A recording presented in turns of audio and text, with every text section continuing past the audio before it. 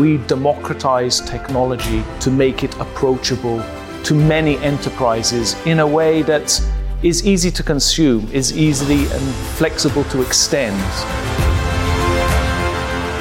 As a technologist, I think at the heart of keeping your agility is to optimize processes based on a data-driven approach. There's two facets: gather the data to make the decision, but then automate the implementation of those decisions. So when Will Smith says the best things are on the other side of fear, I try to tell myself that when I'm scared to do something great is going to come out of that.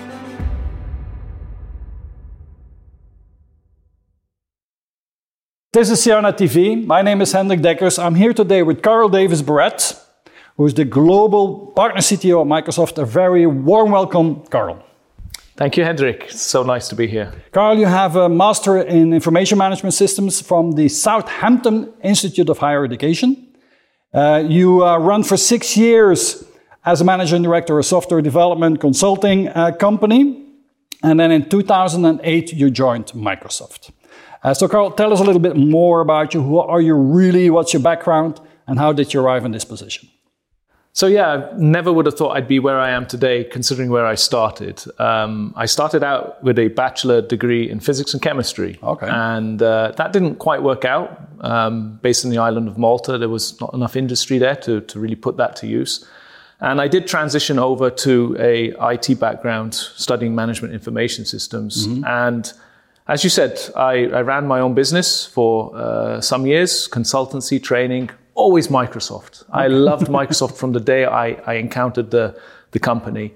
And I ran that business until one day, I was in a training session and somebody said, Microsoft's hiring. And I was like, well, that sounds really interesting. What are they hiring for? And they said, they're hiring for a developer evangelist. I said, okay. Intriguing. Do I have to sell the message according to the Bible of Bill Gates? Mm-hmm. And they said, no, you come in and you're a technical marketing person. So I took that role. And from there, my career just changed. I became a public speaker across all the events in mm-hmm. Central and Eastern Europe, big events, tech events from Microsoft, and worked my way across the company. So I've held, I would say, about 8 different roles in Microsoft, from global black belt to engineering manager in the fast track organization, roles inside the subsidiary, EMEA regional roles, and more recently now part of the Partner Success organization. Okay. So it's been quite a journey that I would have never thought I would have mm-hmm. gone on. Well, it's a super company as well, no? Yes. Okay. So Microsoft, it's a household brand. We all use it. We all love it. But there's many different aspects of Microsoft. So maybe let's talk a little bit about the enterprise part of Microsoft. What is it that Microsoft does for big companies, and what is it that it does really, really well? So if I had to choose 2 sentences, which mm-hmm. I think is usually the standard, we have to start with our mission statement, which is empowering everybody on the planet to do more, mm-hmm. which is a great mission statement. But if I was to make that tangible, I would say we democratize technology to make it approachable to many enterprises in a way that is easy to consume, is easily and flexible to extend. Mm-hmm. Okay, so we can take things which are complicated like IoT and make them very easy to integrate into your business. We can take things like low code, no code. So this democratization, I think, is very common in Microsoft. At least that's the aspect I've seen mm-hmm. as a developer, as an evangelist. Okay, super. And we're going to focus our conversation today on mostly around cloud. But we're going to start with talking a little bit about business challenges. So you speak with a lot of Microsoft clients. So what do you see as the main business challenges that companies are facing today? And how is it that Microsoft helps companies addressing them? So I think, we all live in the real world, which is now a post-COVID era. Mm-hmm. We have to start there and say, when Microsoft started off, we were a cloud-first company. Mm-hmm. Okay, we had Steve Ballmer say we're all in, and we had software plus services from Ray Ozzie, and we are a cloud-first company, enabling our customers and partners to do business in the cloud. Mm-hmm. Was quite a journey, right? It's a long journey. It's not something you embark upon half-heartedly. So we're taking our customers and partners on that journey, and COVID accelerated that. The need for standing up servers without being able to go out and buy them just made people move to the cloud faster. Yeah. You know that they said we achieved more as an industry in those 2 years than we achieved in probably the 5 years preceding them. Yeah. So if you take that context of a cloud-first environment that we're working in now, we see partners coming to us now, though, being a little bit more careful to say, what's the value we bring and how quickly can we bring that value? Mm-hmm. The competition is increasing. The requirements for innovation is increasing, but under the lens of concrete, real value very early on in the life cycle of either a product launch or an endeavor that you're going on. Mm-hmm. So I work very hard to bring business value and technology together as quickly as possible for the customer on their terms. Yeah. So I think that's critical, right? So the democratization, bringing it on terms of the customer, just makes it easier to embrace, and it's a win-win situation. Okay. Another topic I wanted to discuss with you is complexity versus agility. I mean, businesses in general, I have the feeling that businesses are getting more and more complex to run. And especially IT, many organizations, I mean, legacy is building up and so on. And so complexity is really a thing that companies need to deal with. And so they need to optimize their processes, eliminate redundant systems, and really maximize the value that they get from their resources. And like with the cloud, it's no longer an option. Cloud is there for everybody. So, but what do you see in business and in technology as the major drivers for this increasing complexity? I think, as we discussed before, complexity can sometimes be inherent or chosen, mm-hmm. right? If you've had a merger, you inherit complexity. Mm-hmm. If you choose complexity, it's because you say, hey, I don't want to move to the cloud. I want to be hybrid first, mm-hmm. right? It's easy to say, let's lift and shift everything to the cloud versus let's move in a hybrid manner because of the constraints. You may choose multiple clouds, creating more complexity. But as a technologist, I think at the heart of keeping your agility mm-hmm. is to optimize processes based on a data-driven approach. So what do I mean? There's two facets. Gather the data to make the decision, but then automate the implementation of those decisions. Mm-hmm.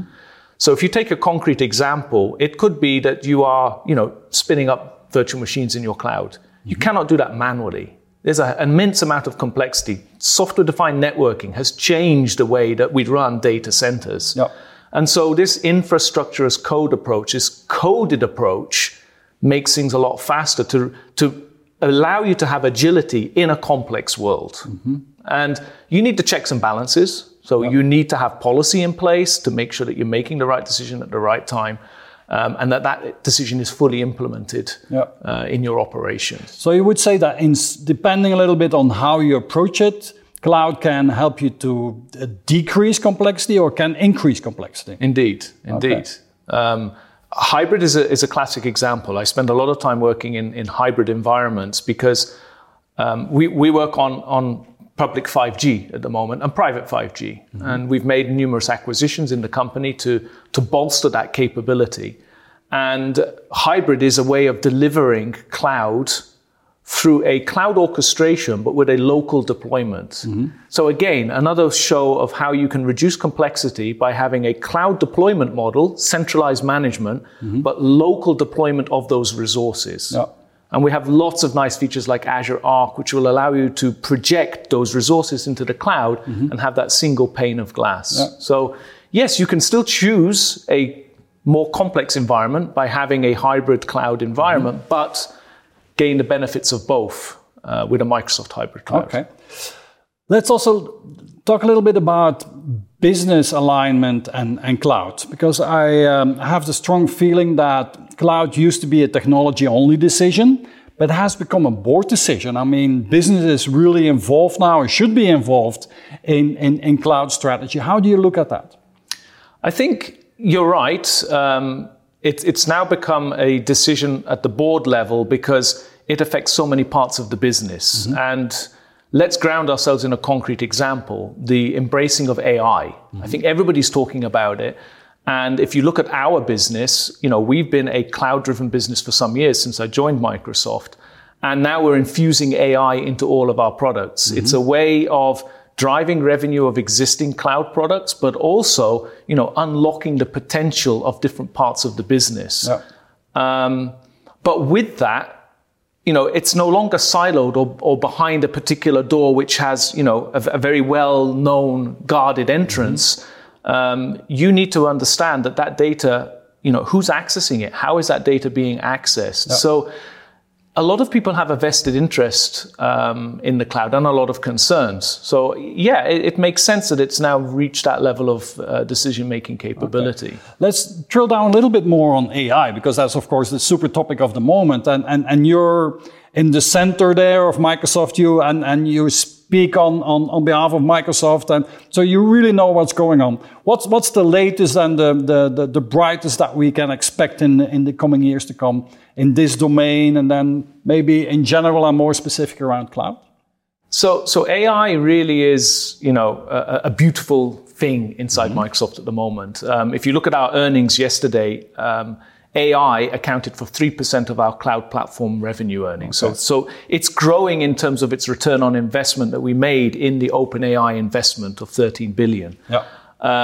What you can expect is in the Ignite timeframe, which is coming up now in November, we will release some 100 AI-infused capabilities into our platforms. Mm-hmm. Okay, so you are going to see things like copilots. We have a copilot for GitHub. We have 1 million users on Copilot for GitHub. So the coding pair programming capability is there already.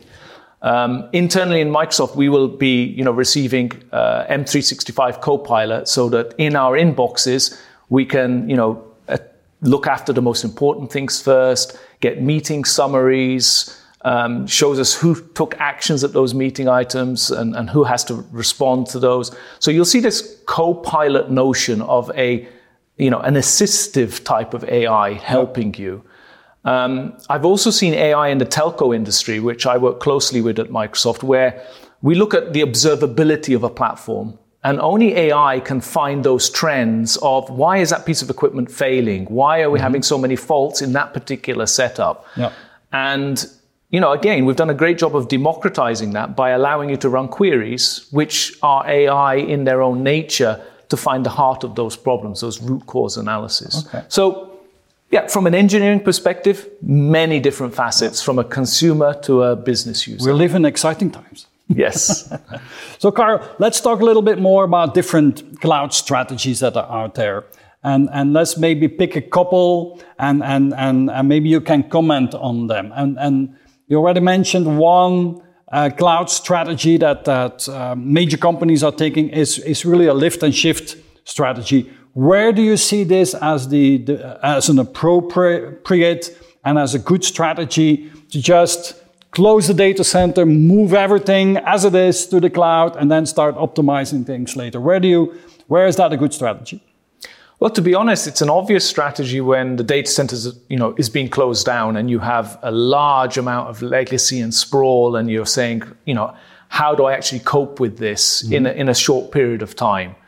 Luckily, the cloud has evolved in such a way that we can now take on a lot of those workloads, which we couldn't in the past. The size of machines, the ability to support multiple software vendors. I think the mainframe is still a little bit of a challenge. There's still a mainframe migration, which needs to happen. So I wouldn't call that a lift and shift. Yeah.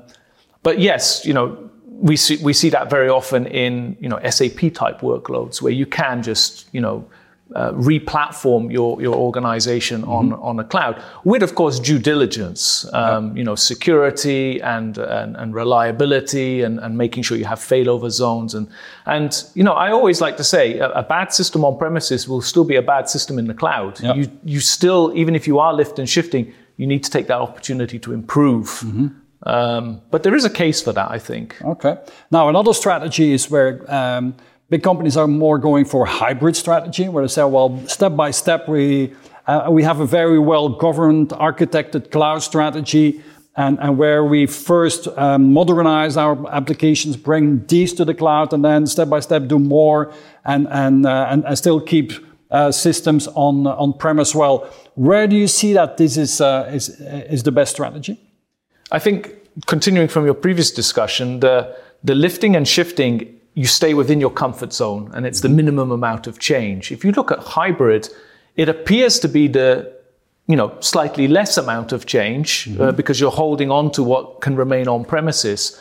But I think you haven't really achieved the benefit of hybrid cloud if you haven't stepped into, as I said before, managing from the cloud a local deployment. Microsoft has been in this place for a very long time. Hybrid cloud was something we started out way before everybody else because we came from an enterprise heritage. We could do that. Others were saying you must move only to the cloud, and we were saying no, you can move to the cloud in a hybrid manner because you want to maintain sovereignty of your data. You want to be able to control the implementation at a hypervisor level, lower than the hypervisor level. So I think hybrid presents opportunity, but an increased complexity. Luckily, with the clouds we offer, you can still automate that cloud as though it was in the public cloud. And the idea being, it's just a temporary measure sometimes to move into the cloud whilst your team ramps up on getting all of the skills necessary to move to a public cloud offering. Okay. But some systems will perhaps never move. I mean, I work on private 5G and that core needs to remain disconnected and running fully autonomous. Yeah. So public cloud is not an option there. For some applications, there's a clear business case to keep it on-prem and keep it under control completely. Yeah. But if you have 10, 20, 300 sites, all as private clouds, you're going to need a public cloud to manage those private clouds. So that's a real hybrid. Yeah, okay. And then there's, among the many different cloud strategies, there's maybe a third one that we could identify as saying multi-cloud, more project-based strategy where companies say, well, we have a new program or project or a new product that we need to develop. Let's see what is the best cloud provider, the SaaS, the IaaS, the PaaS, whatever and then we just go project by project. And by default, then you end up with a multi-cloud mess, maybe. Yes, you're hoping to get the best of all worlds, right? Yeah, and nobody knows that's realistic. So do you think that's a good strategy as well, or? Well, I think we had a person in our company once say that there was a myth of multi-cloud.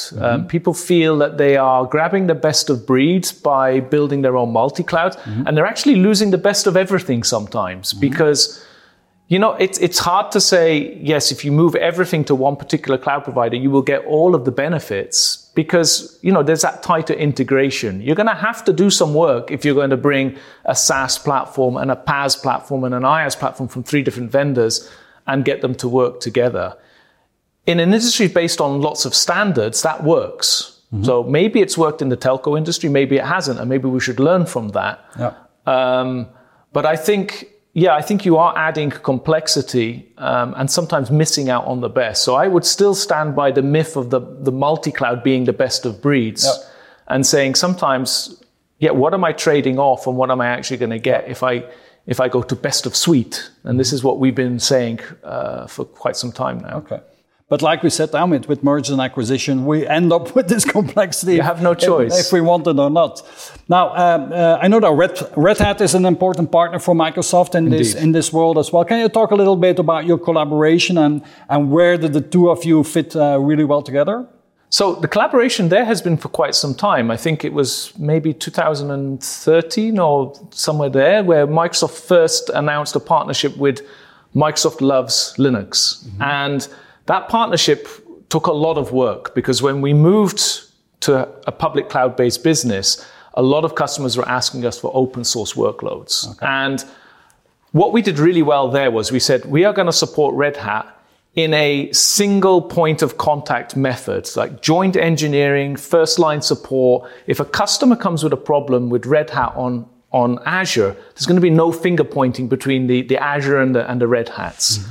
And now we've elaborated on that to include, better licensing terms. If you've got a Microsoft commitment deal and a Red Hat set of licenses to commit, we facilitate that. We bring things like OpenShift container platform together, JBoss support. So Microsoft changed a lot. When Satya Nadella came on and said, we love Linux, I was actually presenting at a Red Hat event in Darmstadt 3 years ago. And I went on stage saying, you probably think, why is a Microsoft guy at a Red Hat conference? And I was going to say, you probably think I'm going to say Linux is a cancer, and and the audience laughed. Yeah. But the reality was, we fostered a really great collaboration with Red Hat, and it's something that just continues. Yeah. So we want to unlock business together. We want to make enterprise IT easier. Mm-hmm. We don't want to create problems. We want to bring that on a hybrid cloud. We want to bring that in a public cloud. We want enterprises to move to the cloud with as little friction as possible. Okay, super. Now, when we talk to CIOs and we do a lot of discussions around tables and so on and community events around cloud, it's been a very important topic for many years now already. One thing that tends to come up time after time is vendor lock-in. That's a big thing that CIOs are afraid from. So how do you think about that? How do you feel that CIOs need to get over that fear, or is this fear real? I think the fear is real in some aspects. Handing over the crown jewels, so to speak, your data. Should that stay with you? Should that stay with your managed service provider? Should that stay with your hyperscaler? You want to make sure that the custodians of that data are reliable, right? So vendor lock-in to some extent is an inevitable, but you can do due diligence, right? So if somebody says, hey, bring your workloads to me, but you're going to have to convert to some proprietary format, and I would already be starting to think, that doesn't really sound good to me. But if somebody says, listen, we can unlock insights in your data if you provide this data in this cloud on your terms, on premises, in the cloud, then I think there's less worry for vendor lock-in. Vendor lock-in happens at multiple levels, right? From the device you use to the cloud that you're storing your data on. I have all of my music on a favorite music provider, and I already think if I want to move that from that provider to the other famous provider, can I move my playlist? Yes, I can export them. Can I move the AI that is now tuned, that understands the music I like? Probably not. So I'm stuck with that provider, whether I like it or not, and I'm happy to pay money to keep that service. So I have vendor lock-in, but it's by choice. Karl, cloud has brought, I think, a lot of flexibility, and potentially, if you organize it well, a lot of agility in organizations, but there's also some risks that come with cloud. What would you identify as the risk that CIOs really need to look out for, and how do they need to mitigate potential cloud risks? Well, I think, as we mentioned earlier in the discussion, moving data to the cloud is an opportunity with inherent risks. Who is accessing that data is one of the first things that springs to mind. We at Microsoft, we use a lot of conditional-based access, which means who is accessing the data from what device for what purpose. And so when you put those kind of mechanisms in place, you allow the data to be unlocked in a very controllable manner. There's also the aspect of discoverability of the data side of the cloud. People can discover things that maybe they're not supposed to discover, but can you track if somebody has accessed something that they shouldn't, or can you ideally block in the first place? So there's that idea that, as we said before, siloing information is gone. I mean, data lakes are going to change the way that, information is interpreted. And those cloud risks of, people walking away with the data, I think are less real than what people would imagine them to be. Breaches are still real, so people still being able to actually, circumvent security. But the way data centers are operated, it's very difficult to go in there with a USB drive and actually take any data. So, and who is looking at that data? We have things like confidential compute. So data's fully encrypted. It's encrypted whilst it's being processed.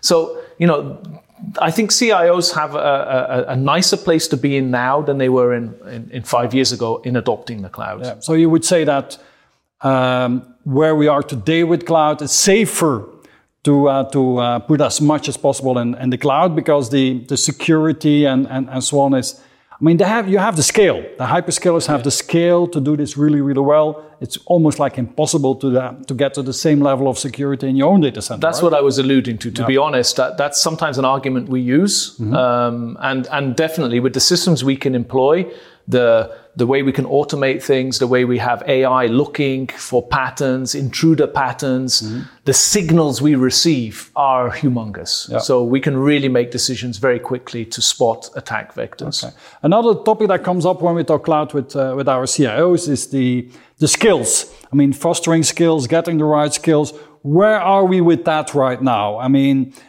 are the right skills available? Do you see it as easy enough for people to find the skills to really build up their cloud strategies and implementations? It's funny because on one hand, I see a lot of resources for people to self-skill. And what happened during COVID was a lot of people did do that. They got certified. I think, we can be thankful that people had time to certify and we've seen the number of certifications going up. On the other hand, my organization still sees a lot of partners coming to us asking for help, but the level of request of the help is not the same as it used to be before. So before it was more mundane, introductory 101 type of stuff. And now we're doing much more, technical blocker type of education and understanding the products at a deeper level. So I think there's been a great maturity across all clouds. So we see partners who work with AWS, Google, and Microsoft. Yep. And I wouldn't say we're all at the same level, but there's a lot of improvement happened there. Okay, good. So let's talk a little bit more about your organization, Karl. So tell me a little bit more in general. How is cloud at Microsoft organized, and what is it specifically that your teams? You're the global partner CTO at Microsoft. How are you organized, and where do you spend most of your time? So our team, the Partner Success Organization in Microsoft, is really responsible for the big global system integrators. We work with the ISVs, and we also work with some of the telcos. Okay. And so our portfolio is quite broad in global terms. We're an overlay organization, so we have a lot of other architects and partner managers in the field, but we oversee the global partners from a technical standpoint.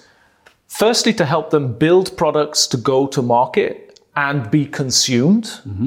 This is a change we're seeing more and more rapidly, which is let's not build something that becomes shelfware, but build something that can be repeatedly scaled through the partners. There's a mutual benefit there. We also help our partners to deploy their solutions on customer premises. So we form part of what's called the Customer Success Unit, and we help the partners deliver to the customer's successful outcome. Yep. We do things like enablement, we do things like architecture. We're organized across multiple clouds. So we have the Azure Cloud team. We also have a team which works on modern work and business applications. And then we have a data and AI team with app innovation. So we cover the full gamut of the cloud products or solution areas. Yep. And then we overlay that onto the partners that we work with. And our job at the end of the day is to, foster innovation in those partners, help them scale our business, and help them drive usage of our clouds. Yeah. And where do you spend most of your time? I spend a lot of my time in value-based discussions. On the 5G side at the moment, it is what is the real value of 5G? Where do we get the most tangible benefit as quickly as possible? And then I spend quite a bit of time architecting those solutions with architects of the partners that I work with. So that's the technical side of things. I spend a lot of time coaching. I really enjoy coaching and mentoring. So I split my time, as much as possible between, business discussions, technical discussions, and people discussions. I think it's a great opportunity in this team that I am, that I have that liberty to be able to lead virtual teams as well as, help partners make very important decisions. Let's talk a little bit more about management style in your team and your management style. How would you describe your management style, and how do you make sure that you build successful teams? I think you should ask my previous directs what they thought. I just met them this morning in a cafe, and they missed me very much, so I obviously did something right. I'm not really an autocratic manager. I'm not a micromanager. I think these are obvious places to stay away. I find myself more on the coaching democratic side. I like discussion because I've managed, super intelligent teams. And I think the only way to keep intelligent teams motivated is to be partly visionary and partly democratic. Let them have their say, encourage discussion, make them take ownership. And with some people, you have to coach, right? I mean, I've had cases where I've got 15 years of experience in Microsoft. I feel I have a lot to offer in terms of let me help you learn, what took me so long to learn. Yep. Okay. And that's worked well so far. Okay. Now there's management and coaching people and making sure that you attract the right people and work with the very bright minds that surround you. Another aspect is, of course, leadership. So how do you think your people around you, how do you think you are perceived as a leader? What are the characteristics that you think they will, what do you think they will say about you when you're not there? I think and we'll talk about my MBTI type, but I'm very analytical. Mm-hmm. So when I'm in the room, I very often dig into the details. Maybe sometimes think people will say, why is he digging into the details? But for me, the devil is in the details. Mm-hmm. So I like to be the visionary in the room. I like to be able to say, listen, I have this vision. But I also like to be the influencer. I found in Microsoft the only way to be successful is to influence without authority. Mm-hmm. And very often there's a lot of opportunities to create that influence. Yep. Sometimes it's in thought leadership. Sometimes it's in the ability to join the dots. And I think that's where people say, if I don't know who to reach out to, probably Karl does. Karl's connected to the right person who can do that. So when I'm not in the room, who knows what they say? I mean, they probably say, where's Karl sometimes? It's not the first time I've had people, IM me and say, join this meeting, please. Okay. So. Well, let's talk maybe a little bit more about the Microsoft culture in general. I think Microsoft has gone an immense change in culture. Can you talk a little bit about that? What happened with when Satya Nadella came on board and so on? Well, when Satya Nadella came on board, he was obviously building on the investments of Steve Ballmer before him. And so when he wrote his book, Hit Refresh, which, I read, really, with great interest, it was clear that, that there had to be a culture change in Microsoft. I think there was, people operating in silos, which, happens in every organization. Satya is a very humble person and he leads by example, and you can't help but be infected by that.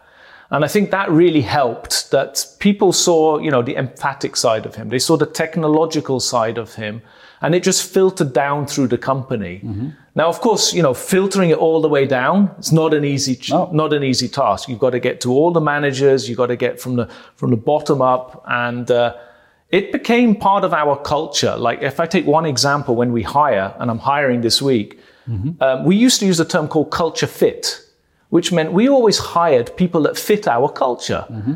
And now, because of the diversity inclusion awareness that we have, we say culture add. I'm now looking for people that will add a different dynamic to my team. Mm-hmm. And I felt that was just so, awe-inspiring to come from a leader like that we should, change the way we look, even in these small details. Now, some of my friends have worked with Microsoft, and what they said, and that's some years ago, they said, Microsoft is really a cult.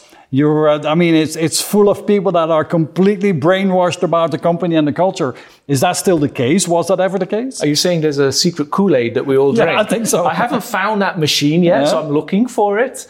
No, I think we hire incredibly intelligent people, right? I mean, we have a chance to pick very intelligent people. People are given a mission. People are given a mission to either reach a quota or either reach a target. And I think in the past it was more our way or the highway. Mm-hmm. I was an evangelist. You either use Internet Explorer or you're using something else. You either use Windows or something else. And that has really changed. I can honestly say, hand on heart, we don't have that kind of cult leadership. We are much more open, not just from a diversity and inclusion perspective, but also from, what workloads do you bring? Mm-hmm. How do you want to do that? The power of choice really is there on your terms. Mm-hmm. So, I'm not sure there are too many people left in the cult to perpetuate that motion. Okay, super. So let's talk a little bit more about your personality, Karl. And you mentioned that we're going to talk about MBTI. So you shared with us that you're an ENTP. Yes. Also known as the visionary or the debater. And the typical strengths of an ENTP are that they are charismatic, knowledgeable, they're quick thinkers, original, energetic, and they're excellent brainstormers. So you recognize yourself in that? And yeah, all except the brainstormer one. I think that's probably there, but the energetic, passionate about everything I do. I do have visions when I'm working on a project.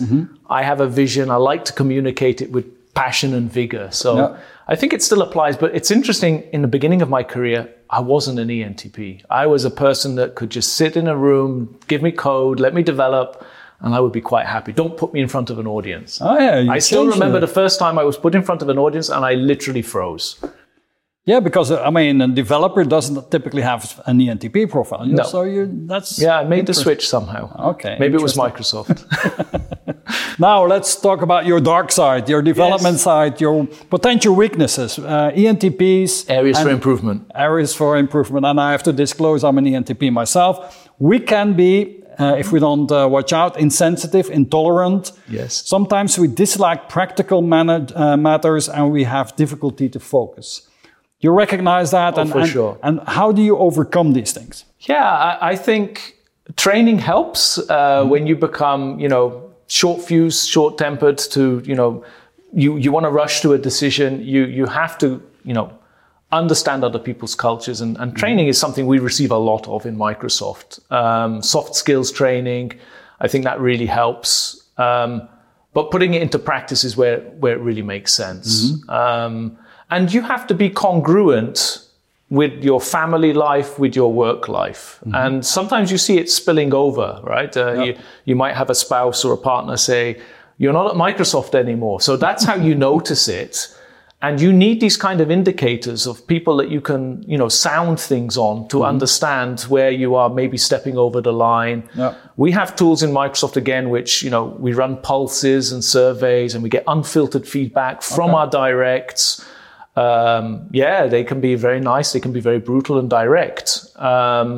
And you get very quantitative measures as well. So it's a scientific approach and an art.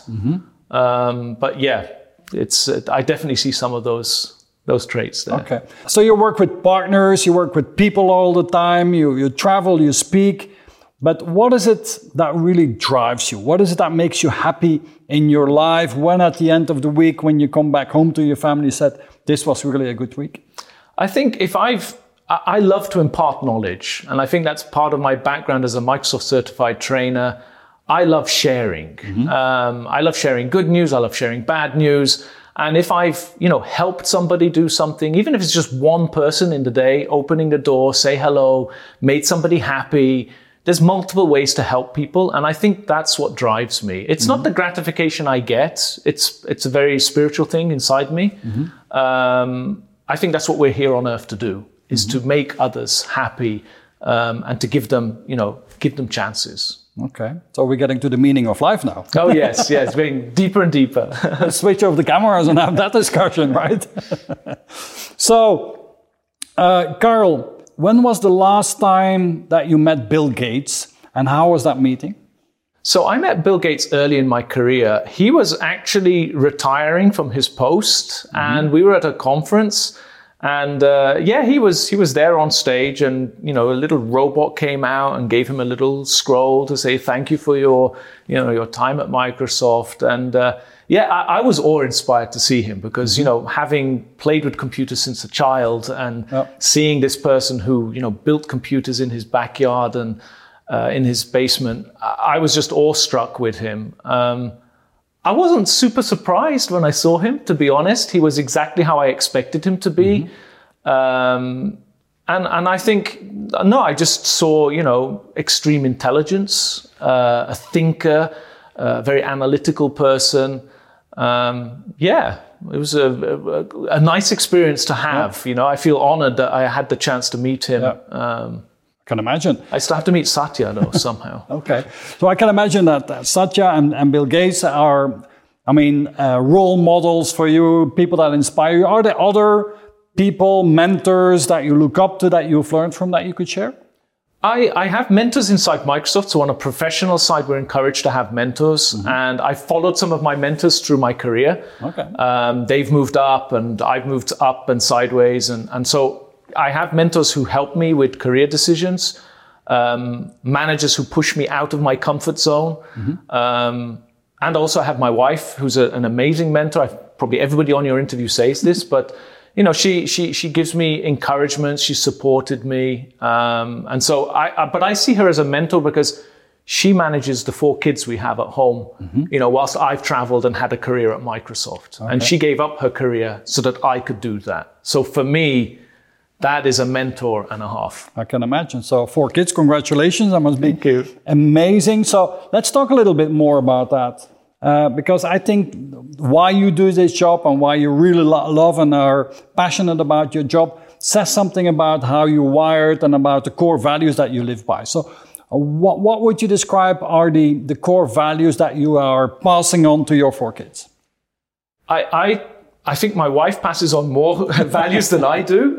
We had this discussion and I knew this question was coming. So I prepared a little bit from my side to say, I want them to be committed and respectful of others. So if they promise they're going to be somewhere, I want that. And I want that in my team. I want that with the people around me. That, like I said, if you commit to something, you deliver it, right? Your commitment is your word and your word is who you are. Yeah. The respectfulness, I think, is a given, but also to be thankful and sharing. Just like I like to share, it doesn't mean I expect others to share, but so many of us are blessed with so much, and there are so many other people that don't have. So I really would like my kids to appreciate, and the people who I work with, the opportunity that they have. So yeah, commit and share. Okay.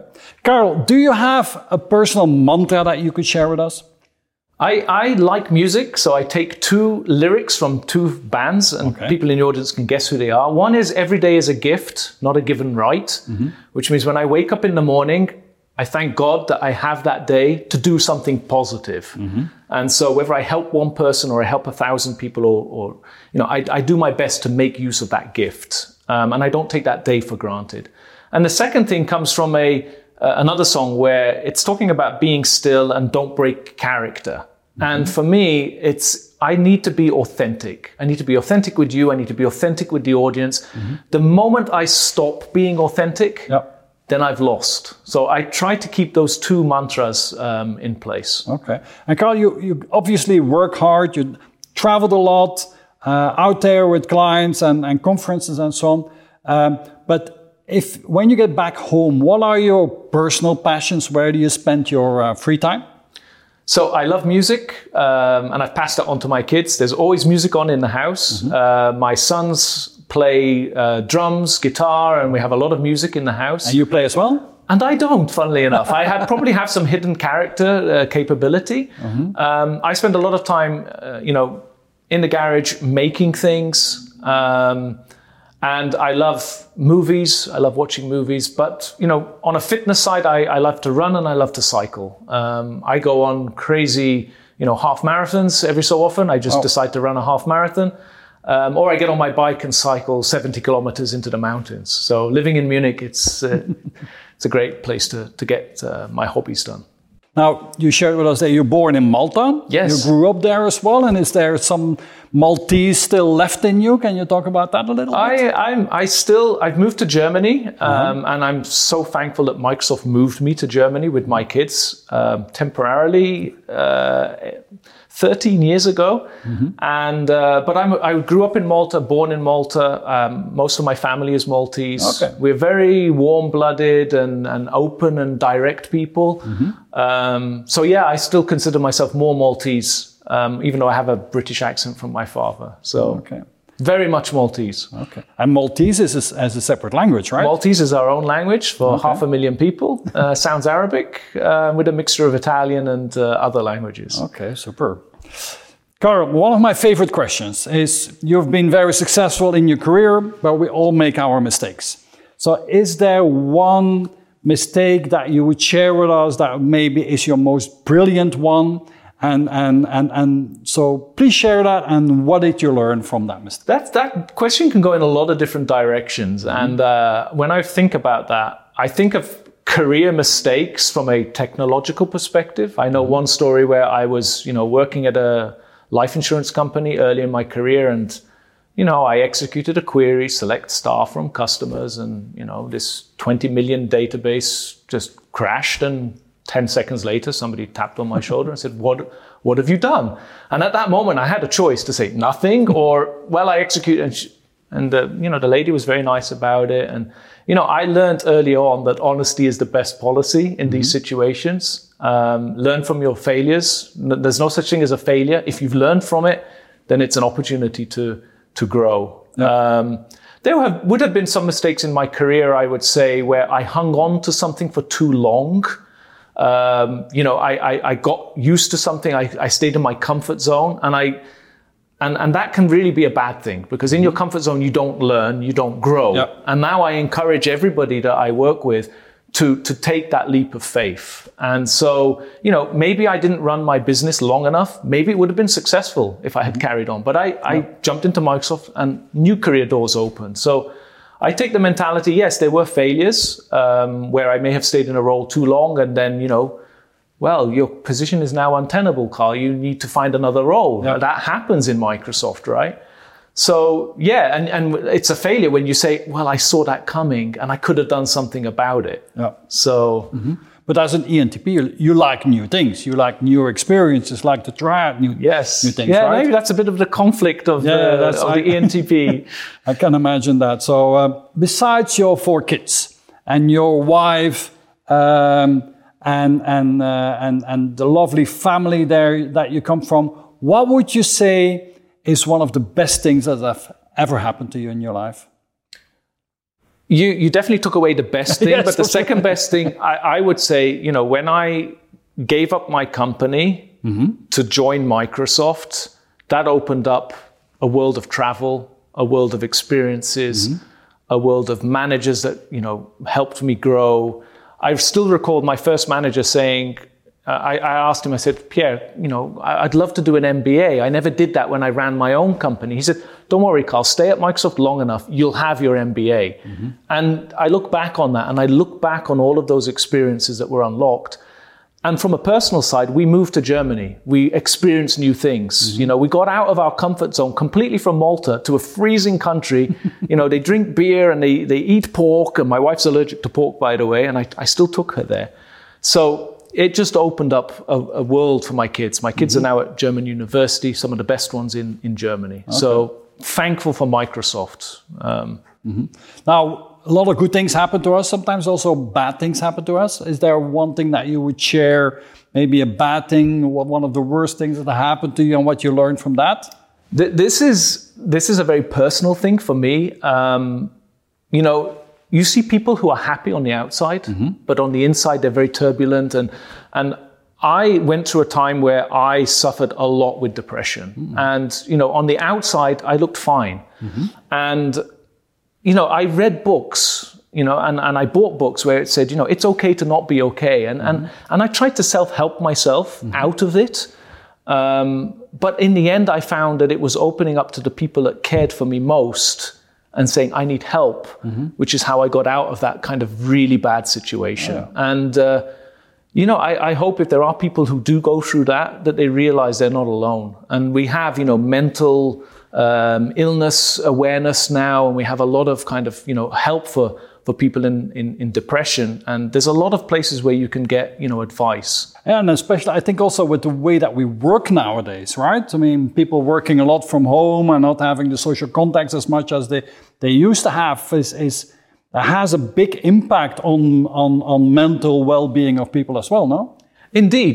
This hybrid work, and I've worked from home pretty much for the last 15 years. Microsoft's been pioneers in this new world of work. I turn my camera on, in the morning and get dressed to go to work. I do all the basic stuff to just make sure that, it is a hybrid world of work. We have to get used to it. And when we have chance, we travel and meet each other and do it in person. Okay, super. So, in your life, Karl, what is it that you fear most and what is it that you love most? What do I fear most? Well, loss is an easy one. Losing something, whether it's my glasses that I lost in the cafe this morning and I had to go back and get them. I'm always continuously worried that I've left something behind or I've forgotten something. So I would take the loss as the biggest fear. Anybody who knows me, forgetfulness. And the thing that I love most, I love public speaking. I love, the ability to help others. I love the work that I do, and I just love to be, in whatever it is that I'm doing. But I think on a personal side, I like fixing things. For me, and I try to instill this in my kids that, if something's broke, it can be fixed. And so I spend a lot of time in my garage making things, fixing things. I built a beer advent calendar with 25 bottles of beer, in shape of a Christmas tree. I love to invent and innovate, except I couldn't drink all 25 beers, every day over Christmas. Okay, super. Karl, if there was one thing that you had to pick as being your gift, your super skill, what would that be? So, my first manager told me I was a networking ninja. What he meant by that was that I could connect with people and use that network to get things done. We talked about it in how I use that in my everyday. But the skill that I use to build my network, and this is how I mentor people, is to say, build a personal connection. When you meet somebody, don't just try and value what they can do for you, but make a personal connection. And that network has grown and grown and grown. And even though those people move around, they still remember who you are and they still help you in the context of the capacity that you remember them in. Yeah. So I think, networking is key. Nowadays, it's easier than ever to network. Absolutely. There are so many tools, so many ways to publish online, great opportunities like this. Okay. Karl, your very successful career. You're CTO of Global CTO Microsoft for the partners. If people want to follow in your footsteps, if we have young professionals, ambitious, career-oriented people that want to follow in your footsteps, what is the advice that you would give to them? I would say be very intentional about your career. It's easy to hope your career advances on its own. I'm doing the right thing, therefore the right things are going to come to me. That doesn't happen. You foster a network which will help you get the right mentors, would help you get the right connections to those roles. But again, be intentional, be very, have a career plan, but not a career plan that just sits on paper, a career plan that you hold yourself accountable to. Again, another quality that I want to keep is accountability. Be realistic and don't be afraid to get out of your comfort zone. I love, when Will Smith says the best things are on the other side of fear. And so I try to tell myself that when I'm scared to do something great is going to come out of that. So get out of your comfort zone and maybe don't become an ENTP. I'm not sure if that's the best benefit or advice I could give. Okay. And on that note, thank you so much, Karl. It was a pleasure. Thank you so much.